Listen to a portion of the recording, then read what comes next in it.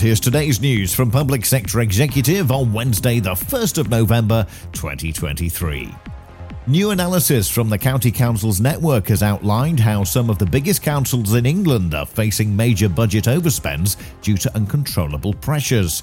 These pressures are leading to cost increases in the delivery of children's social care services, whilst transport, housing and adult social care are also contributing factors.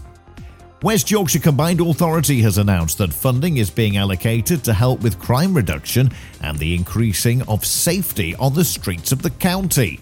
The funding comes from the Safer Streets Fund, which is run by the Home Office. And that's the latest. Don't forget to like and subscribe to make sure you receive every new bulletin, and check out our stories in full on our website, publicsectorexecutive.com.